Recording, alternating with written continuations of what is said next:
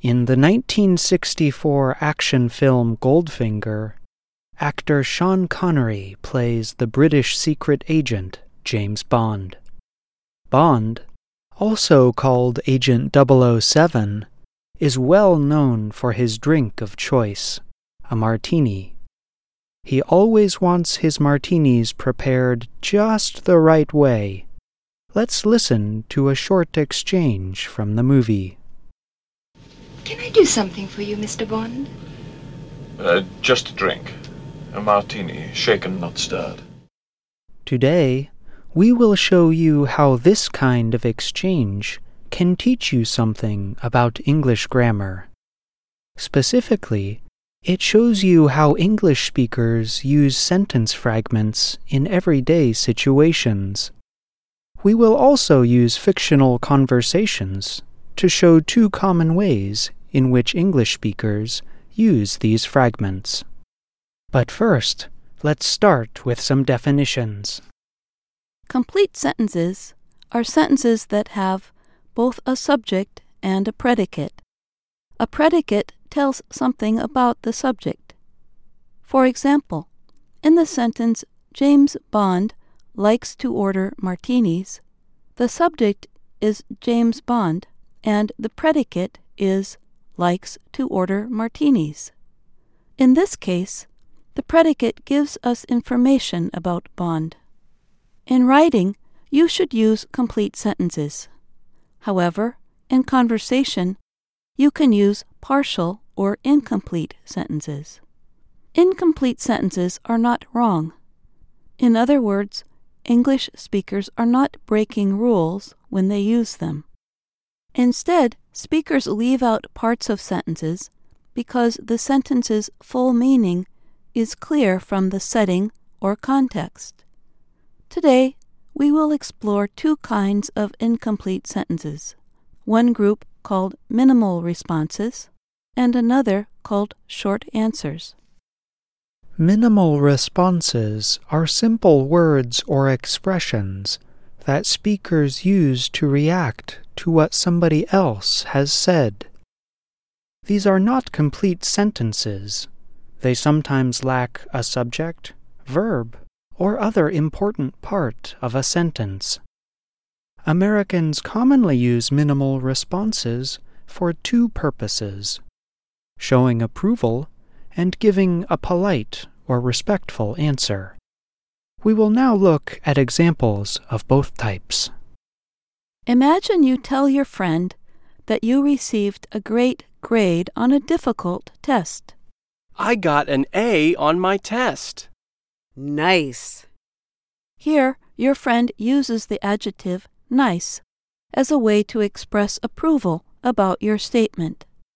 The reason your friend does not use a full subject and predicate is because his or her answer is understood in the context of a conversation. Some other words and expressions that show approval are good, good job, great, nice, and nice work. All of these terms have similar meanings. However, some are more forceful or less official sounding than others. Think back to the example you just heard. I got an A on my test. Nice.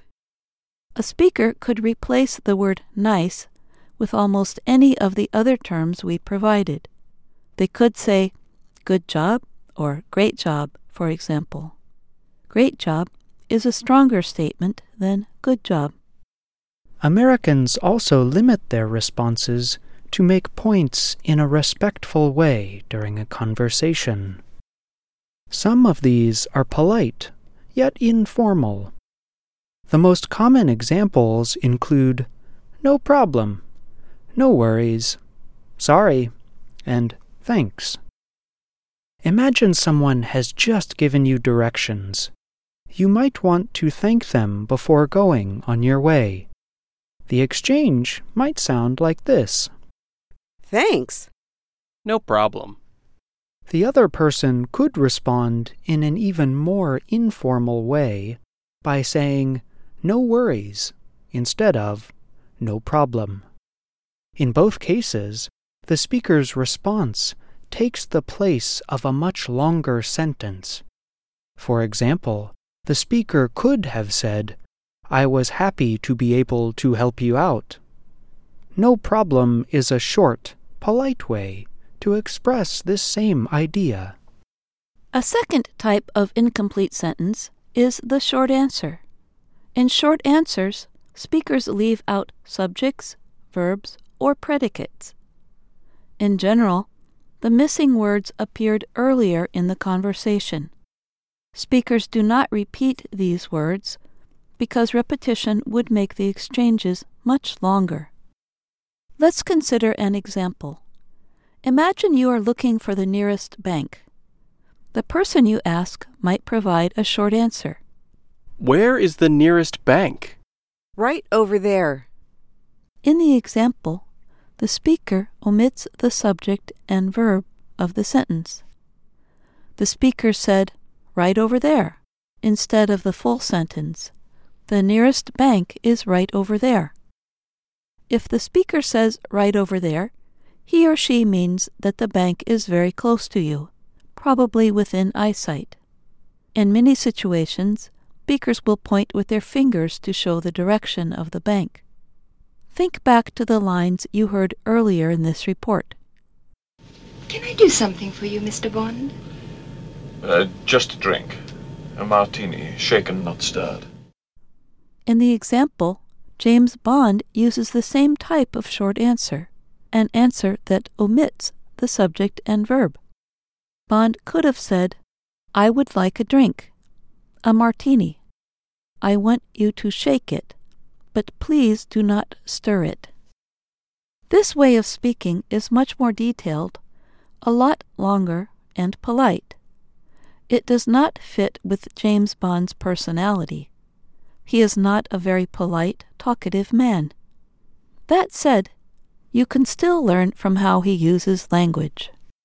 The next time you are watching a film or speaking with an American, try listening for examples of incomplete sentences. When the speaker uses an incomplete sentence, ask yourself if they used it for one of the reasons we talked about today.